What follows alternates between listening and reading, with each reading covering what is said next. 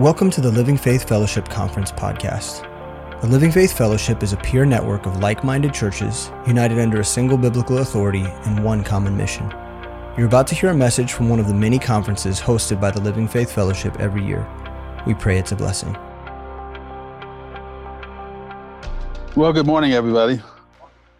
Yes, I'm excited to be here, and it's such a blessing to be able to talk about, finishing strong and that perspective. And so I titled my message, Give Me This Mountain.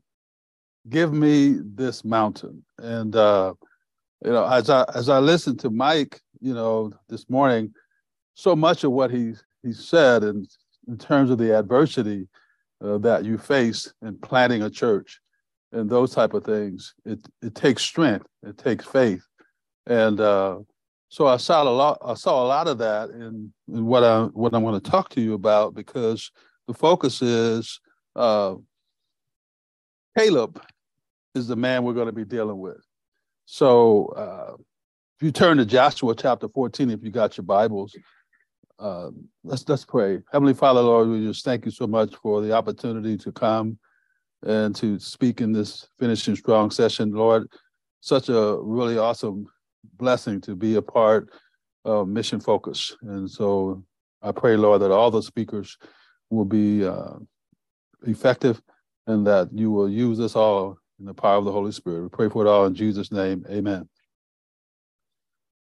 So give me this mountain. So, Joshua 14:12 says, now therefore, give me this mountain whereof the Lord spake in that day.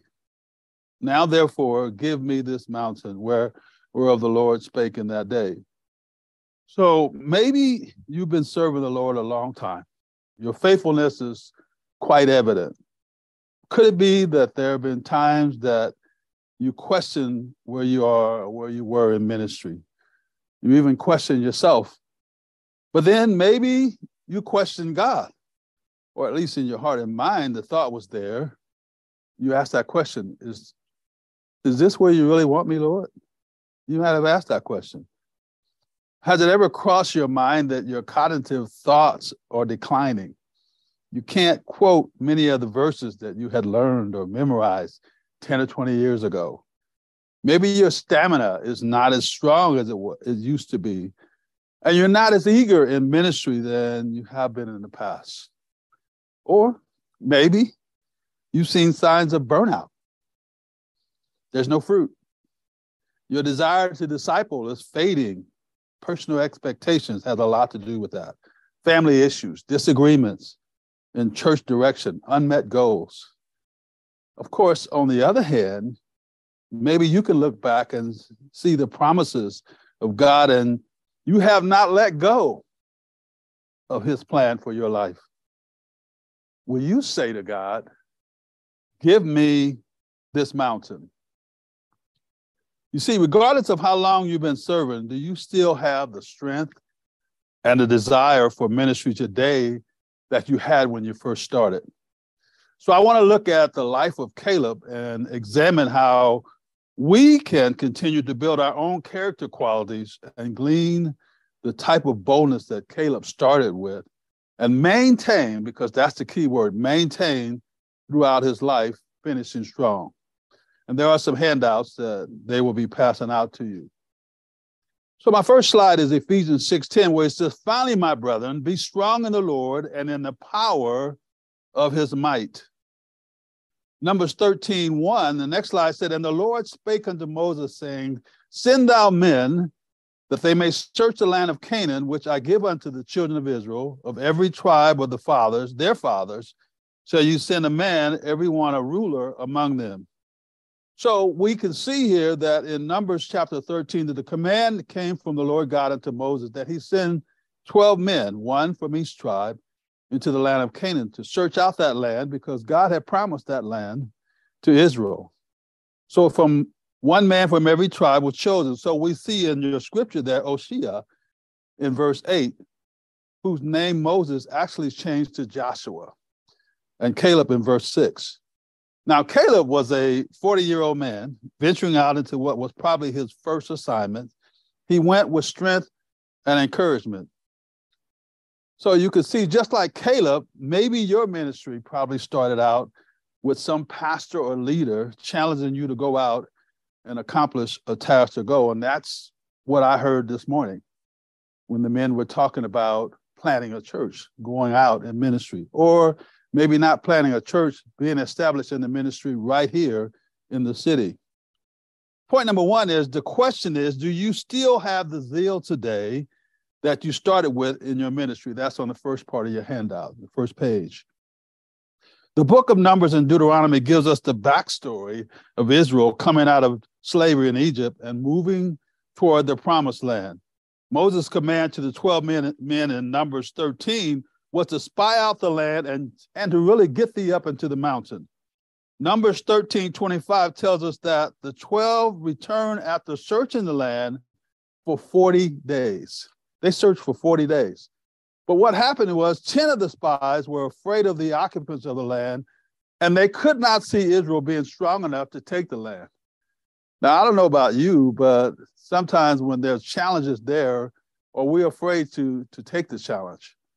Has the pastor challenged you to go out and do some things, and you came back with a different report? And that's what happened here, because here's my next point. The mere thought of strong ministry opposition will either cause you to run from danger or run into it. Now, you should know that about first responders.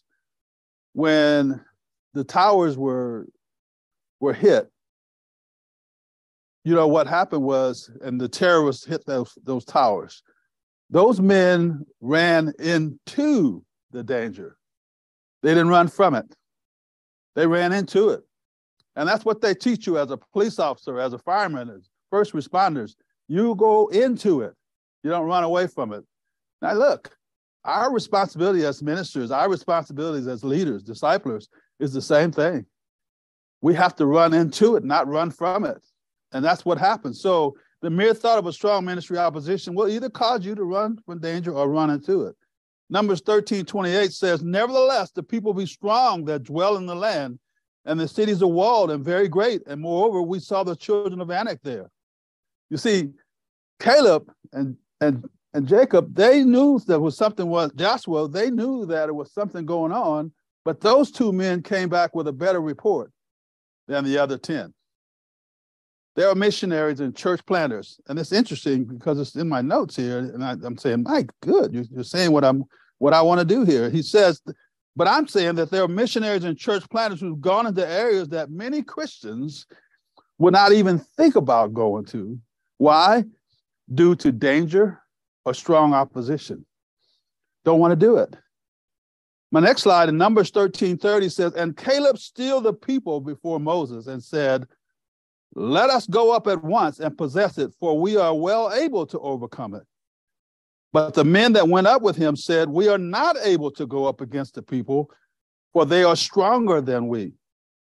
You see, the 10 men saw the giants there, the sons of Anak, saying they felt like grasshoppers to these giants. But Caleb saw that the power of God would be manifested in their faith, and it would overcome any giants or walls if they went into the land to possess it. The Israelites' faith was so weak that they wanted to stone Caleb and Joshua. Here's my next point. The way to finish strong is to begin with a confident attitude that God is greater than any opposition, especially when we hold on to his promises. Caleb was saying, give me this mountain. That's what he was saying. You see, when you get confirmation that God is directing your steps into the beginning of your ministry, and you fail to move ahead courageously, the ministry will probably die. While the land flowed with milk and honey and fruit, there were other obstacles there that included walls, giants, and strong people. Numbers 14:37 tells us that those 10 men who brought back that evil report and gets going into the land later died by a plague.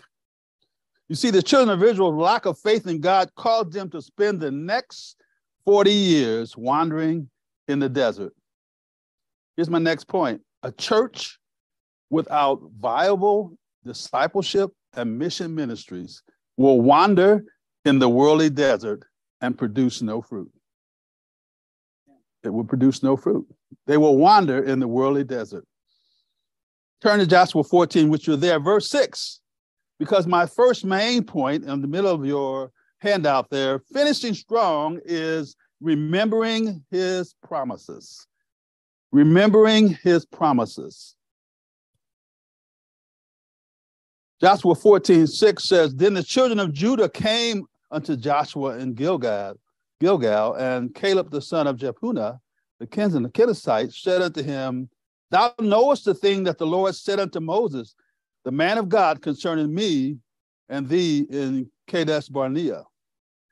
That was the promise. The promise. You must know, understand, and trust what God said in his word. God told Moses to send these men to spy out the land so he would give the land to them, to every tribe of their fathers. So that land was promised to them. 2 Corinthians 1:20 says, for all the promises of God in him are yea, and in him amen. You see, when we know God's word, we can faithfully obey it. Psalm 119:11 says, thy word have I hid in mine heart, that I might not sin against thee. And then Psalm 119:105 says, that thy word is a lamp unto my feet and a light unto my path. You can best believe that God keeps his promises. Man will fail, but not God. My main point number 2 in the inside of your handout, finishing strong, is recognizing your position. Recognizing your position. You see, you can't be an effective leader and finish strong if you've never been or not become a follower or a servant. If you want to have what God's promises are, you've got to be a follower. You got to be a servant. 2 Corinthians 5:17, and on my slide there, it says, therefore, if any man be in Christ, he is a new creature. Old things are passed away. Behold, all things are become new. You see, when we become born again, we take a new position. We now are to live for Christ. So often leaders can forget about the position and they struggle to fulfill God's will for their lives because they forget how they started. We have to understand how to rekindle our position in Christ. And maintaining our position is recognizing our standing before God. You see, Caleb knew his standing and never wavered from it. He held fast. My next slide says 40 years old. This is verse 6 in chapter 14.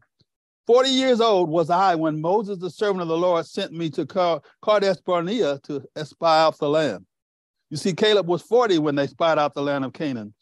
Probably a good solid age for men and women who are looking at the fields, and probably younger now, because you want to do that for the Lord.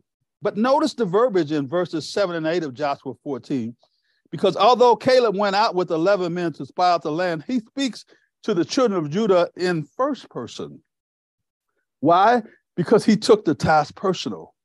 He said, 40 years old was I, not us. He said, was I. Then he says that I brought Moses' words, and the words were from his heart, not the others. So Caleb took this personal. See, those are the words of a committed servant. Speak the word with conviction and never waver or fail. It's not about what others think. It's about you following God's word. Here's my next point. When you make ministry about your personal relationship with the Lord, it does not matter what negativity of the others bring. I heard that this morning. In spite of the adversity, those men were not going to allow that to keep them from planting churches. They were not going to do it. In my slide there, in verse 7, he says, and I brought him word again, and it was in mine heart.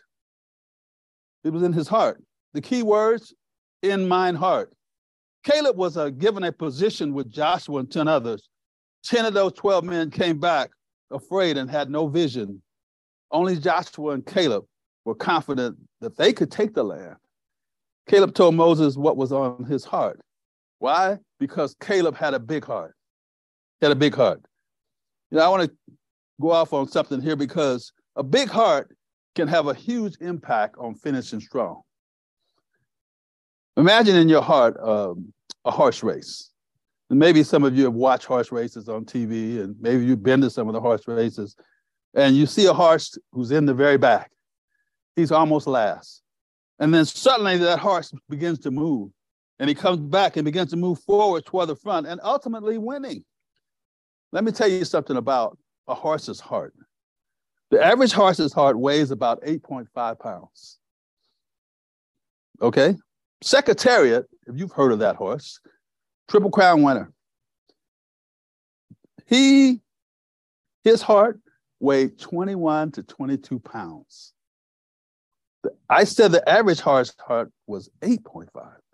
Secretariat's was 21 to 22 pounds. That's the largest heart ever for a horse. Why? Secretariat used that heavy heart, that heavy, big heart, to finish strong in every race. If you don't have a big heart for ministry, you won't finish strong. You can develop a large heart for ministry by concerning your heart with the concerns of God's heart. Let me say that again. You can develop a large heart for ministry by concerning your heart with the concerns of God's heart. Here's my next slide, 1 Samuel 16:7. For man looketh on the outward appearance, but the Lord looketh on the heart. Here's my next point. Refocusing your position might mean repositioning your position. That's a lot of words. Refocusing your position might mean repositioning your position. You see, to avoid burnout, you may need to reposition yourself in ministry. I didn't say get out, but look to be more effective in possibly another position. Repositioning your purpose and talent should allow you to retain strength and focus, because building on the emotional aspects of your heart can be beneficial to you, to your family, and to your ministry. You see, building up your heart is vital. While being a shortstop, I'm going to just give you a little baseball analogy here. Being a shortstop, I was never a shortstop. I was a softball pitcher. I was a baseball player with my younger brother. Actually, he was 2 years older than me. And he was a pitcher. He was to get drafted by St. Louis Cardinals. But he had an accident, and then he lost that ability to pitch. And he was really good. But shortstop was not something I ever played. But being a shortstop can help a team. But repositioning would provide longevity to the team or the ministry. So sometimes changing positions can add a fresh perspective to your ministry. So some of you have heard of Cal Ripken Jr. So he was an all-star. He played shortstop for a long time in his career for the Baltimore Orioles. But he moved to third base. That's the hot corner. If you know anything about baseball, when people hit that ball down to third base, it's coming. And Cal Ripken Jr. went from shortstop and moved over to the third base to help his team to continue to win games. So you could say in his 21 years, it put him well into his second half of his life, but he was willing to move to help the team. Bobby Bonner, you know that name. He's a local pastor and missionary to African countries. He played with Cal Ripken Jr. I talked to Bobby just recently, and he told me that he became a utility player. That means he repositioned, playing multiple positions to help the team to be successful. That means he could play many positions. He did that to help the team. He was willing to make that change. And then finally, Ernie Banks, Mr. Cub, as they called him, played over 1,200 games at first base. He continued his career by switching to shortstop, to third base, and the outfield. So he did that way past the time that he's been playing. You can potentially enhance your ministry in the second half by maybe making changes to your position if needed and becoming a strong contributor to the ministry. You don't have to be the main thing. You see, you can be a part of a ministry and find out what God wants for you. You don't always have to be the person. And so sometimes we have to look at our ministry and say, you know what? I've been holding this position for a long time. It's time for someone else to do it, but I'm not getting out. I want to continue to bless others. And that's what you have to do. So here's my next point inside your handout. Finishing strong is realizing your principles. Finishing strong is realizing your principles. You see, regardless of the world's perspectives that are often based on perception, you must maintain and stand for clear biblical principles. You see, the 10 spies that went out, they perceived that they could not take the land. They didn't have principles that included trusting in God. My next slide says in verse 8 of Joshua 14, nevertheless, my brethren that went up with me made the heart of the people melt, but I wholly follow the Lord my God. Those 10 men had negative reports, and it caused the people to struggle. You've been around people like that? You ever been in a church meeting and there's a small group of people who have lots of negativity to say, and it causes the hearts of the people to melt because of the negative reports that people bring? That's what they did. But Caleb said, but I wholly follow the Lord my God. You see, those 10 spies were afraid of the giants and the walls and the others in Canaan. But finishing strong requires you to have a heart for the Lord and have the same confidence that Joshua and Caleb had. Caleb wholly followed the Lord regardless of the attitudes of the other spies. It's vitally important to know that if your desire has gotten weak and you have allowed distractions to keep you from totally following the Lord, you will not finish strong. Don't let that happen. Here's my next point. Finishing strong is reclaiming the promises on the inside of your handout. Verse 9 of Joshua 14, and Moses swore on that day, saying, surely the land whereon thy feet have trodden shall be thine inheritance, and thy children forever, because thou hast wholly followed the Lord my God. Moses told Caleb that because of his faithfulness in following the Lord, he and his children would inherit property in the promised land forever. You know, one of the most exciting things about stepping out in faith in the first half of ministry is that your investment and commitment in following God will pay huge dividends as you finish strong. Here's my next slide, which is verse 10. And now behold, the Lord has kept me alive, as he said, these 45 years, even since the Lord spake the word unto Moses, while the children of Israel wandered in the wilderness. And now, I am this day 85 years old. You know what that means? Caleb is now 85. He's now 85. My next slide says, finishing strong is retaining God's power. Retaining God's power. Caleb is now 85 years old. Wow. And Bob, you know, I thought you and I were old, but we're up there. So we're in our 70s. So, but we're still hanging in there. Caleb is 85. He's talking about durability, reliability. He's talking about being competent, might, putting forth the effort.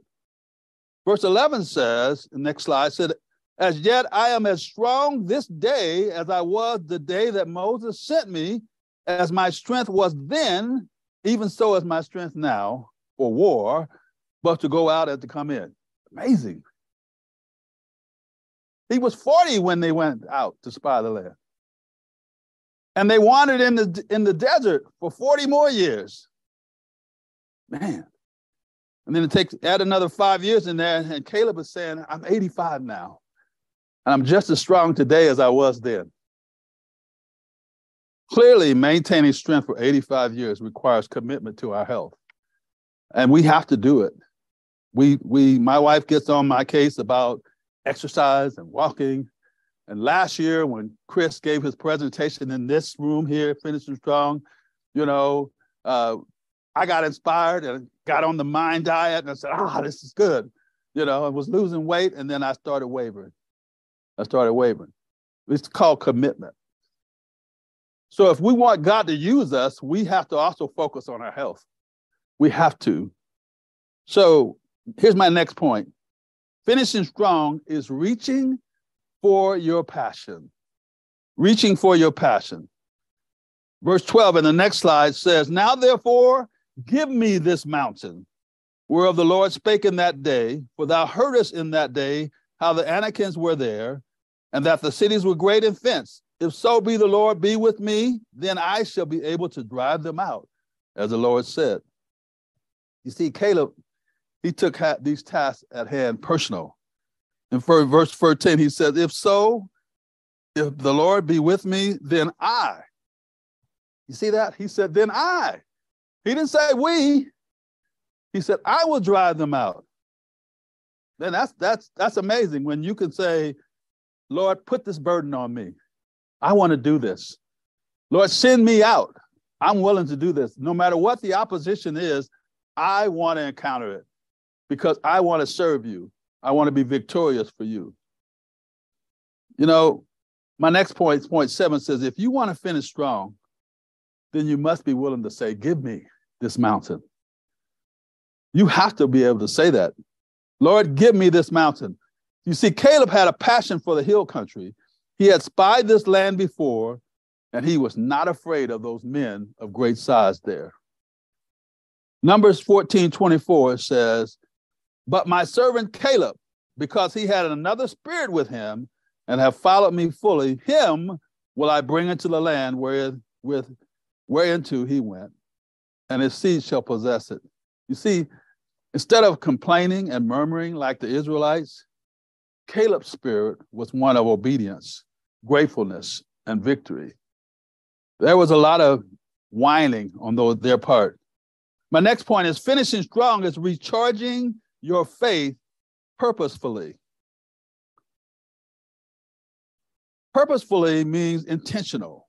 Acting purposefully is doing something on purpose. It demonstrates your resolve. Caleb demonstrated his faith by waiting 45 years for the promise of God. 45 years. Remember, he was 40 when he went into the land. And they went into the desert because they didn't believe. He did, Joshua did, but they didn't. You know, like I said, 45 years is a long time to wait on the promise of God. Maybe you've been in ministry a long time. You felt called, and you heard the promises of God through his word in your heart. The key to all that is your faith. Caleb remained faithful to God to fulfill his promises. He never allowed those around him to discourage him. If you really think about it, Caleb and Joshua, they had to be among the whiners and murmurers during Israel's 40 years in the desert. Can you imagine what was going on? They were already complaining. If you go back to the time when Moses was doing that, and, you know, he told Moses to speak to the rock, and Moses did, and water came out.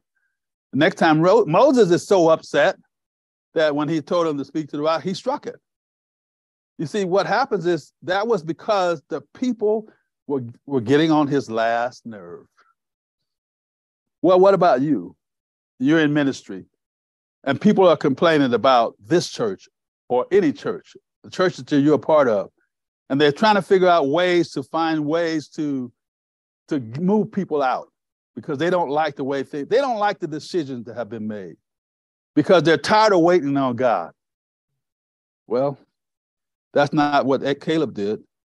You know, Caleb began to look at the promises of God. So let me introduce you to a term that you maybe never heard about. I just heard about it this year. It's called moral injury. Anybody heard of that word, moral injury, before?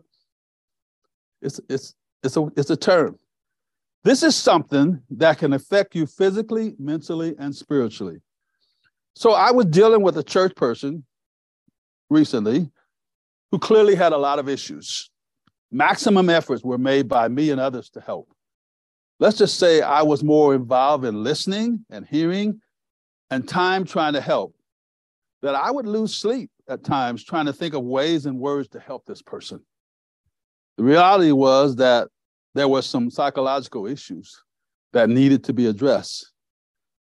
This person's out-of-state family member called me, and this person was a pastor, and he told me how he suffered a moral injury, and I said, I don't know what that is. He said, I suffered it trying to help my relative over the years. So I did look up that term. You see, as a pastoral leader, You can be a moral participant like first responders, medical personnel, teachers, counselors, who experience changes in life meaning from their efforts to help people during traumatic events like divorce, family breakdown, mental health, doctrinal disagreements, murder, crime, those type of things. Moral injury affects your ability to finish strong and can occur when we get too close to situations when we have to continue to process the information coming from people who are in a wilderness situation. Think about that. The children of Israel were in a wilderness and they were whining, they were complaining, and Caleb and Joshua had to listen to that. They had to process that. What were they trying to do? I'm sure they were saying, look, be faithful. God's going to do this. God's going to take care of us. But they were constantly complaining. And I'm telling you, you're going to experience that. And you have to figure out, how can I make sure I don't suffer from a moral injury because you get too close? So you have to recognize your limitations. You really do. You see, when we put ourselves in a position to suffer a moral injury, when we don't step back and allow the Holy Spirit to do the work, we're in trouble. We can't do it. No matter how hard we want to see that person become successful or to get out of that, whatever they're in, you have to say, I got to give this over to the Lord. You have to do that. I'm sure Caleb and Jacob had to process all those complaints. Israel did not have to be moral injury victims, but they chose to reject God's promises. As a pastor or leader, you are in reality a moral agent trying to get moral injury victims to believe God and follow his promise. That's why I say you have to recognize your limitations. If you're going to finish strong, you need to recharge your faith. Hold on to the eternal purpose that God purposed in Christ Jesus. Ephesians 3, 10 and 11 and 21, part of that says, glorifying God by Jesus Christ through his body, the church, as we walk in the Spirit and preach the gospel to the world. If you do that, you will finish strong. Here's my next point. Sustaining faith is asking for that mountain on the first page of your handout, the front page. Sustaining faith is asking for that mountain, a willingness to climb it and claim it for the Lord. Caleb's faith gave him strength to wait on the Lord. You see, the children of Israel did not want to wait on the Lord. They want to give it to me now.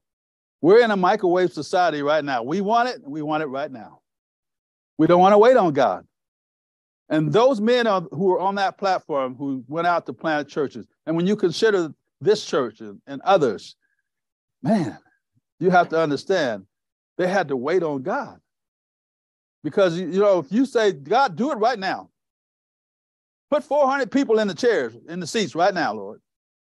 I don't need to do anything. It's not going to happen. We got to wait on God. Psalm 27:14 says, wait for the Lord, be of good courage, and he shall strengthen thy heart. Wait, I say, on the Lord. God can get our attention by making us wait.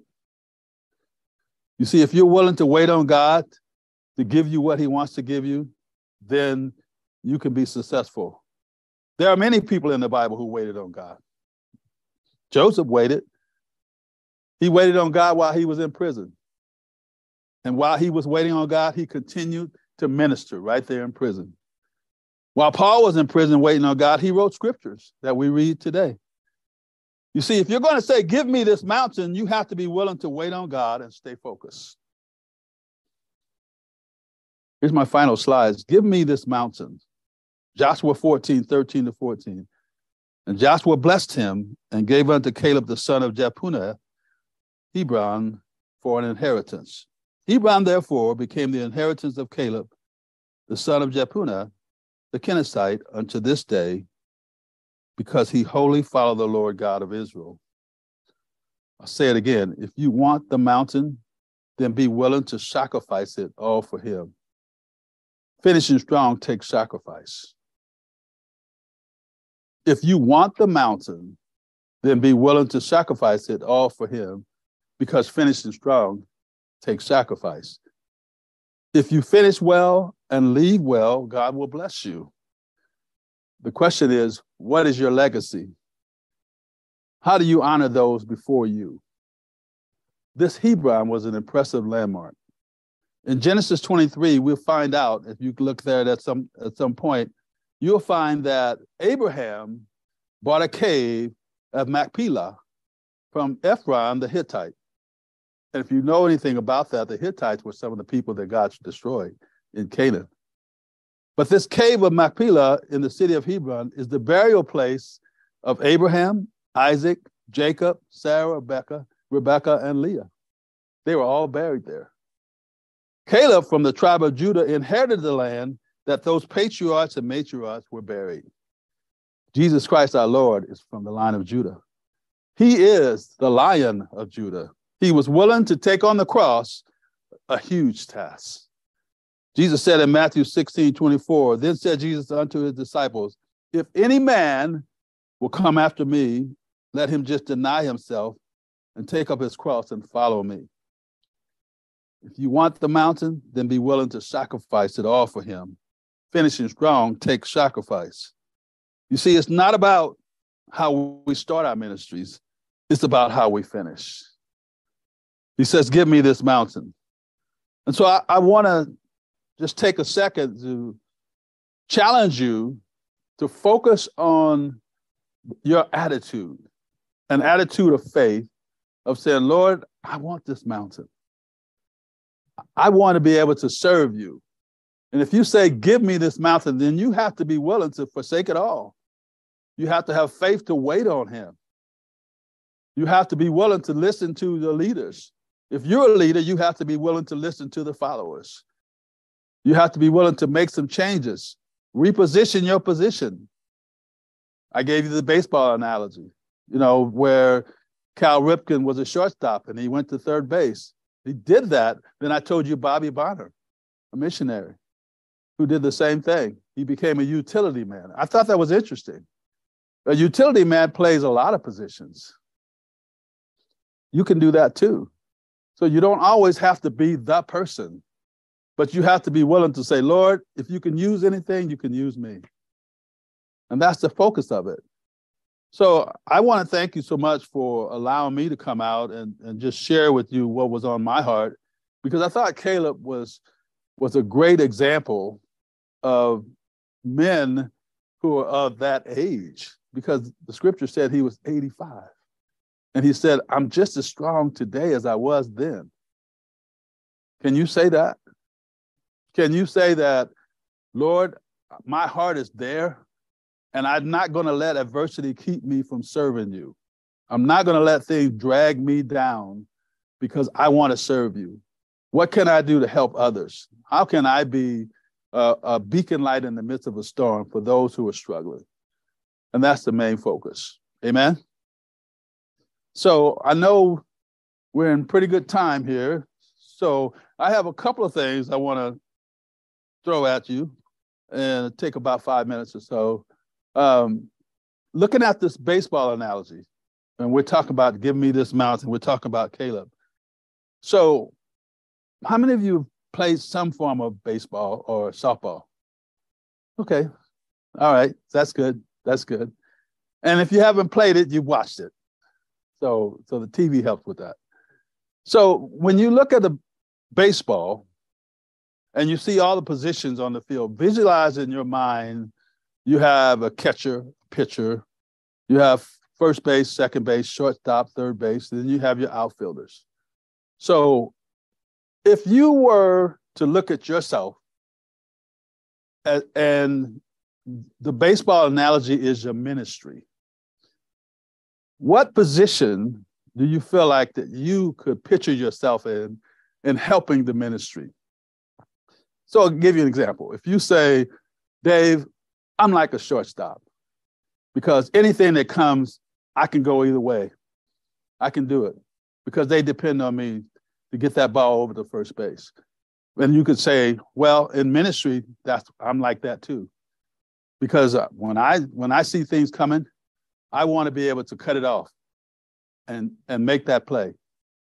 Can you see yourself? Or if you say, I'm the catcher, everything comes to me, and I can give all the signals out and all that. I can control what's going on.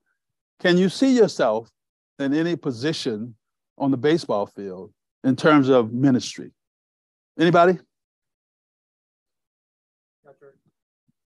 Catcher. Why? Seeing what's happening, but then not being the guy to make all the catches and all the throws and run all the bases, but just to be maybe oversight coordinator, keeping an eye on the big picture. Yeah. Kind of thing. Good. Absolutely. Anybody else? Nobody? There you go. First base. Why first base? I played first base, so I was the only left-handed kid on the team.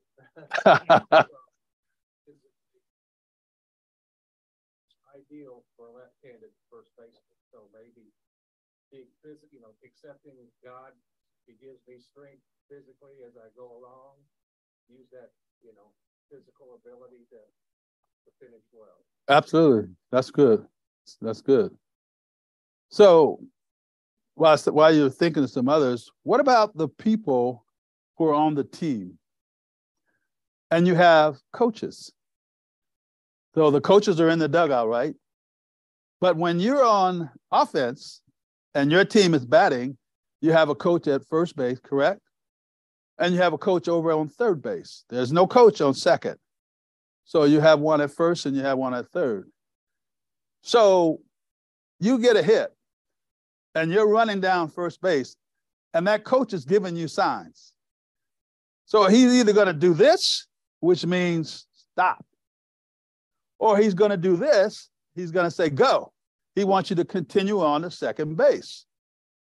But what happens when you, this really strong Christian in ministry, and your coach, your pastor says, stop. But you decide, no, I know I can make it. So you run through the sign. You run through the sign. What happens? You'll probably get thrown out at second base. You're out of here. Sometimes, most of the time in baseball, they don't throw you off the team. But sometimes in ministry, you may get put out of ministry because you have become so belligerent. You have become any word that I can think of that disobedient. There you go. Because you refuse to heed the signs. And that's important. What happens if you're in the outfield and somebody hits the ball way out there, but you don't catch it, but you get it, and you decide that I'm going to get that guy that's trying to score from third base. I'm going to get him, so I'm going to throw this ball all the way from the outfield to home plate. Because, or if you're left-handed or right-handed, I'm so strong. I'm Bo Jackson or whoever, and I can throw this ball all the way to home plate. What happens in ministry when there's situations that occur and you decide that you want to do it yourself? In baseball, it's called a cutoff man. You guys know that. It's called a cutoff man. The cutoff man is there for a person, for a reason. The cutoff man will venture out into the outfield just a little bit so that you can throw the ball to him. And then when he gets it, he throws it to home plate to get that person out. That ball will get to home plate faster than you thinking that I want to be on ESPN. I want them to see that I can do this. Or you want to show the folks in ministry how strong of a Christian you are, a leader you are, that you don't want to include other people. You want the glory. You see, Caleb never did that. Caleb just says, I can do this. Why? Because he wholly followed the Lord. He used God as his focal point. And I challenge you today, if you're going to say, give me this mountain, be willing to understand where God has you, understand your position, understand that you may have to reposition your position. You have to refresh your promises and see what God wants you to do, and understand in the midst of all of this, God is able and he can do it all if you are willing to sacrifice and give it all for him. Amen. Let me pray. Heavenly Father, Lord, I just thank you so much for all the things you've done today, Lord. I pray that what I said was effective. I pray, Lord, thank you so much for the Holy Spirit speaking through me. Lord, I just pray as the men continue to speak and the ladies who are involved in all these ministries, Lord, you would use us all for your glory. Thank you so much for that. In Jesus' name I pray. Amen. Chris. Yes.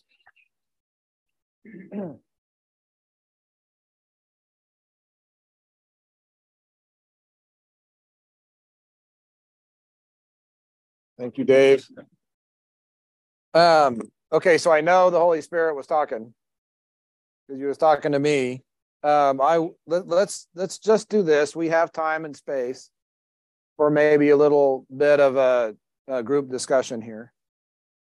So maybe even a Discovery Bible method type situation here. So is there anybody who would say God was speaking to me, like something you've been wrestling with? Anything like that? We have time to share. No? Yeah, Bob. Oh, yeah. I'm pastor in a small church. And as a pastor, you want that church to grow. You teach and you preach and you see Holy Spirit changing lives here and there, but you also want numbers. And as Dave was talking about, you have to be willing to wait. I want it now, Lord. Okay, in my time, not yours. Okay. Continue to remind yourself of that. Yeah. So waiting on the Lord. Yeah. That's huge. Is there anybody who's repositioning? Anybody? Maybe the structure, maybe your role. Okay, so let's just say you've been involved in ministry a long time. You can rightly divide the word of God, and you are throughly furnished unto all good works. You're throughly furnished unto children's ministry and unto whatever you have. Praise and worship. Maybe that doesn't fit very well because that's like different gift set. And then, so God, having throughly furnished you unto all good works, has taken you from one good work to another one. Anybody in a situation like that? Where things have, I know for Christine and I, the scope of our ministry has changed considerably. My role at Midtown isn't what it used to be. Okay. That's not been really fun for me, honestly. Like I don't like all the changes and the like maybe we're more wired for the church plant than we are more of a structured, formalized, super organized, like structure like we're developing at Midtown now. We've had to reposition ourselves and praise the Lord, we've got more ministry than we could handle. It's not like we need one more thing to do, but it has been definitely a repositioning that there's almost a little bit of loss sometimes. There's almost a little bit of grief that comes from letting go of maybe something that we used to, like we spent 15 years building a ministry and now people are like, yeah, we don't want your help with that. You can go do something else. It's like, oh, okay. Eric. I was gonna kind of agree. So with me, pretty much since I've been here at Midtown, it's been praise and worship, but then there's always been something else. So like I was doing praise and worship, but then also reaching out to Muslims. And I spent about, as you know, like 12 to 15 years intensively doing that. But then it's become clear to me that God has closed that door in the way that it looked then. Like it's not going to look that way now. And so the thing that I've been wrestling with is like, well, what is, because it's always been praise and worship and something else. Mm-hmm. And that something else hasn't been clearly defined for me yet. And that's been the thing that I've been so I had to go through a period of grieving because of not having the same opportunity that I had with the reaching out to Muslims, as intensively as I was doing that, because that's changed so much now. Yeah. So is there like a spying? Okay, so give me this mountain, right? So Caleb had that promise. Okay, so he was one of the spies. He had the promise, like that was going to be his mountain. Like, so for you, Eric, it's like, okay, well, God, is this my mountain? Is praise and worship my, like, I wonder, is there a spying out of the land that is maybe part of repositioning a little bit? So for us, it's been, you know, we're actually praying about Nairobi. You know, it doesn't make sense that God's going to send us to Nairobi to help get that work started for Midtown, but maybe he is. So we are spying that out. It's like, well, God, like, should I be saying, give me that particular mountain, or is that just me, like, just me, and it's really not of the Lord? So I don't know. Is so with you, was there a spying out of the land kind of a process for you? In terms of what comes after Muslim ministry, is that what you mean? Yeah. So like you kind of repositioned a little bit. Yeah, and that's why I'm in the college and young adult ministry still. And I think it is just the continued focus on investing in young guys, seeing that my capacity grow to do that. That's why I wrote the fully equipped book that, you know, coming to a shelf near you, right? That'll be so I think that could be what it is, but it's still me seeking the Lord to see exactly what that looks like. Yeah, that's good. What else? What? Yes. Yeah, I'm kind of, my name's Joel, by the way. Hey, Joel. I'm kind of in that same headspace, trying to discern like what God is doing, because you know, I've preached and taught adult Sunday school, and now I'm in kids ministry, and it's like, at first I was like, I don't like kids, but they needed the help, and then it's like, wait, I'm loving this, and I was like, wait a minute, like what's happening here? And then just I don't know, that desire to do mission work, and that's something I've never really considered. Like, I've never thought I'd say like, oh, I'm gonna be a missionary and I'll be sent. And, you know, I was like, I'll supply and help the people that are being sent. Yeah. I'll be that person, I'll fund that. But now it's like, wait, you may be going. And I was like, wait a minute, like so that's being stirred right now, and I'm trying to just pray and fast and like see what God is doing with that, you know. And it's not like it's something that I've done extensively. I've only been on one mission trip. It's just like a desire, specifically with like Haiti and just going there. It's like, okay, like what's happening? Like, yeah, like I want to serve you here. You've given me this mountain with the kids ministry. I've taught, I've preached, and I'm loving this. And it's just like, oh, there's more. Okay, you know, so. Yeah. Sometimes it can be challenging because it's like I want to do everything for the Lord. It's like, yeah, I can't do it all. So there's definitely a repositioning, and then maybe this call to missions, which, yeah, you want to spy out that land. And yeah, I guess my question would be is like for you to say, give me this mountain. Like, I'm not done yet. I'm still strong. I still have faith. I still have the promises of God. Give me this. Like, you have to be able to define like this mountain, I guess, is what I'm wondering. Like, so like what? So George and Jamie, you guys ended up a church that really kind of happened as a process over time, but there was a point at which it became evident that's what was happening. And at that point, you were able to say, okay, God, give me this mountain and faith. And does that make sense? Does anyone else have yeah, Bob? You know, you're teeing up my talk tomorrow. Perfect. Okay, tell me if I'm going too far, I'll stop. Like, okay. I can't even believe this is happening. Okay. All right. So tomorrow we'll cover what I'm trying to say, but not saying. Okay. Yes, Wagi.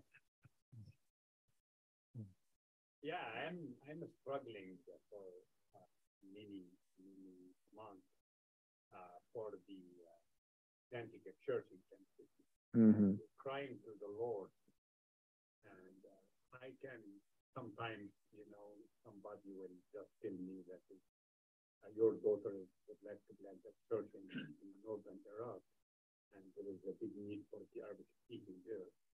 And somebody will say something else. But now, thank you, Dave. I will continue cry to the Lord to plant a church for the Arabic speaking.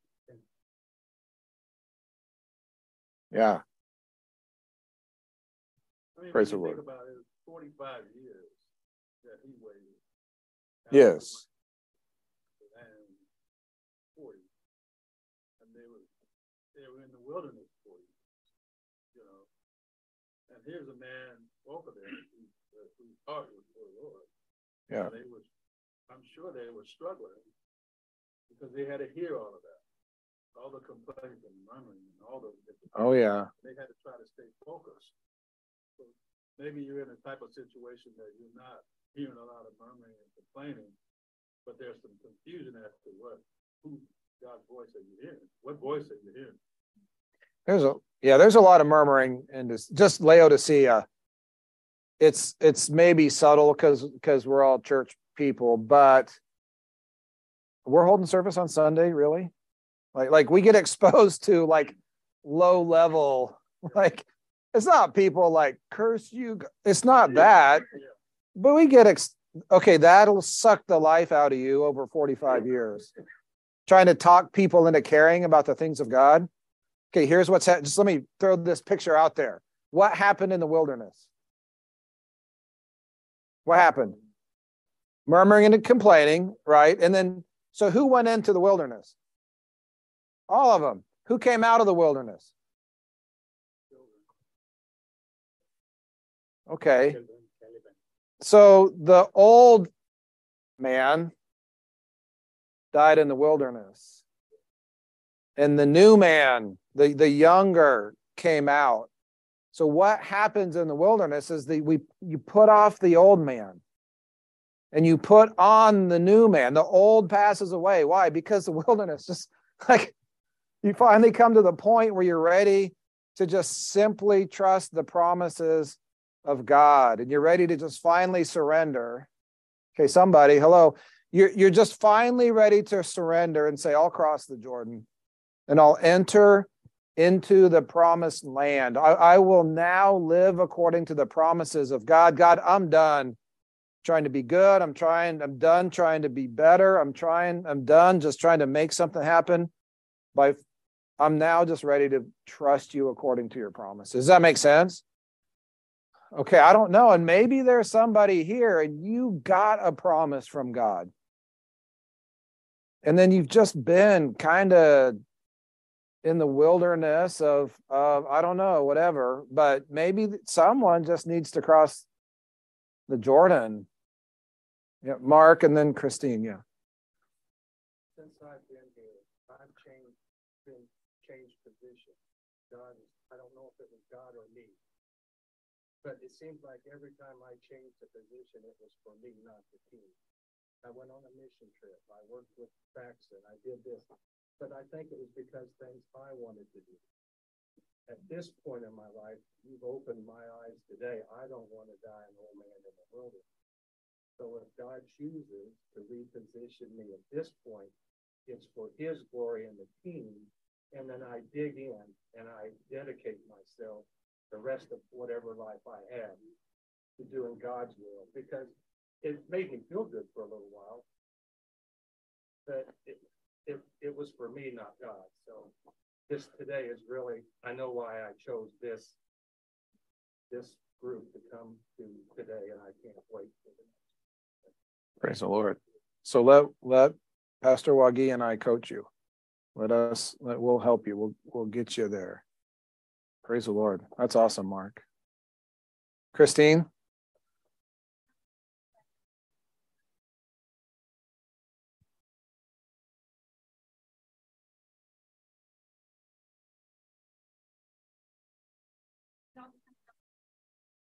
Where virus was at, because there wasn't enough workers to go around. I haven't taken off my hat. As the church has grown, as the ministry has grown, more than I can focus. So I can feel focusing on the mountain. Give me this mountain. I'm not asking for this mountain and this desert land and this field and but to strategically, and the words the Bible says are wholly follow the Lord. And I sense a very purposeful, deliberate focus on a mountain, and He's willing to do whatever it takes to take that mountain forward, wholeheartedly, single-mindedly. And I see God repositioning me to take off some hats and pass the baton in some areas so that I can be more focused and more deliberate and more purposeful and more sacrificing for a mountain. Awesome. Anybody who can say, I need to remember that promise I got all those years ago, and I need to reclaim that promise. Those were two of Pastor Dave's points. Brian, that's you.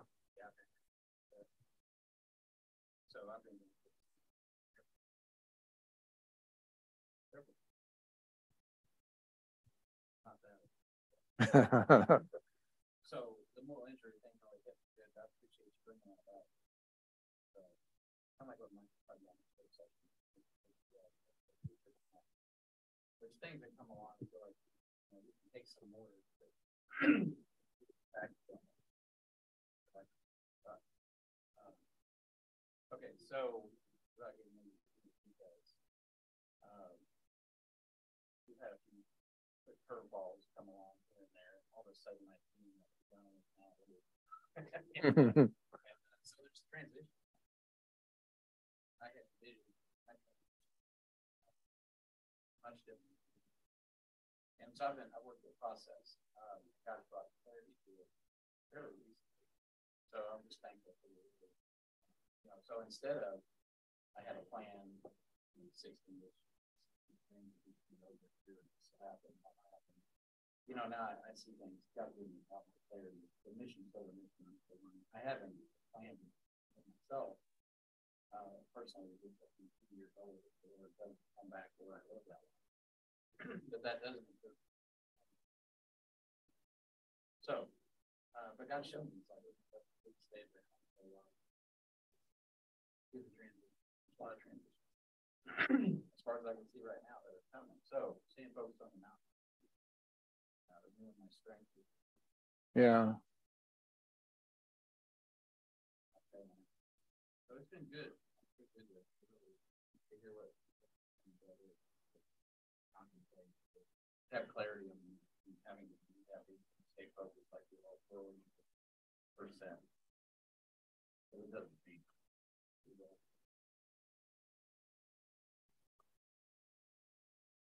That's awesome. I know I need to remember and reclaim some promises. Isn't that crazy? How could you ever forget that thing that God did? And I'm like, well, I don't know. I guess I just got moral injury or something. Like, I don't know. Like it just happens. Like we're that fickle. And just to be reminded, like so good. I know God's done work in your life. Don't forget that, what did I don't know who said it first. Don't forget in the dark what God showed you in the light, right? Yeah. So, no, this has been really great. Anything else? Anybody? Friendly group. No? All right, we'll pray and we'll wrap it up and I'm excited, Bob, to hear about. I'm excited that God teed this up so well. Yeah. What am I going to say? Perfect. All right. Mike, can you just pray and wrap us up? Father, thank you for the full confidence. Let me give us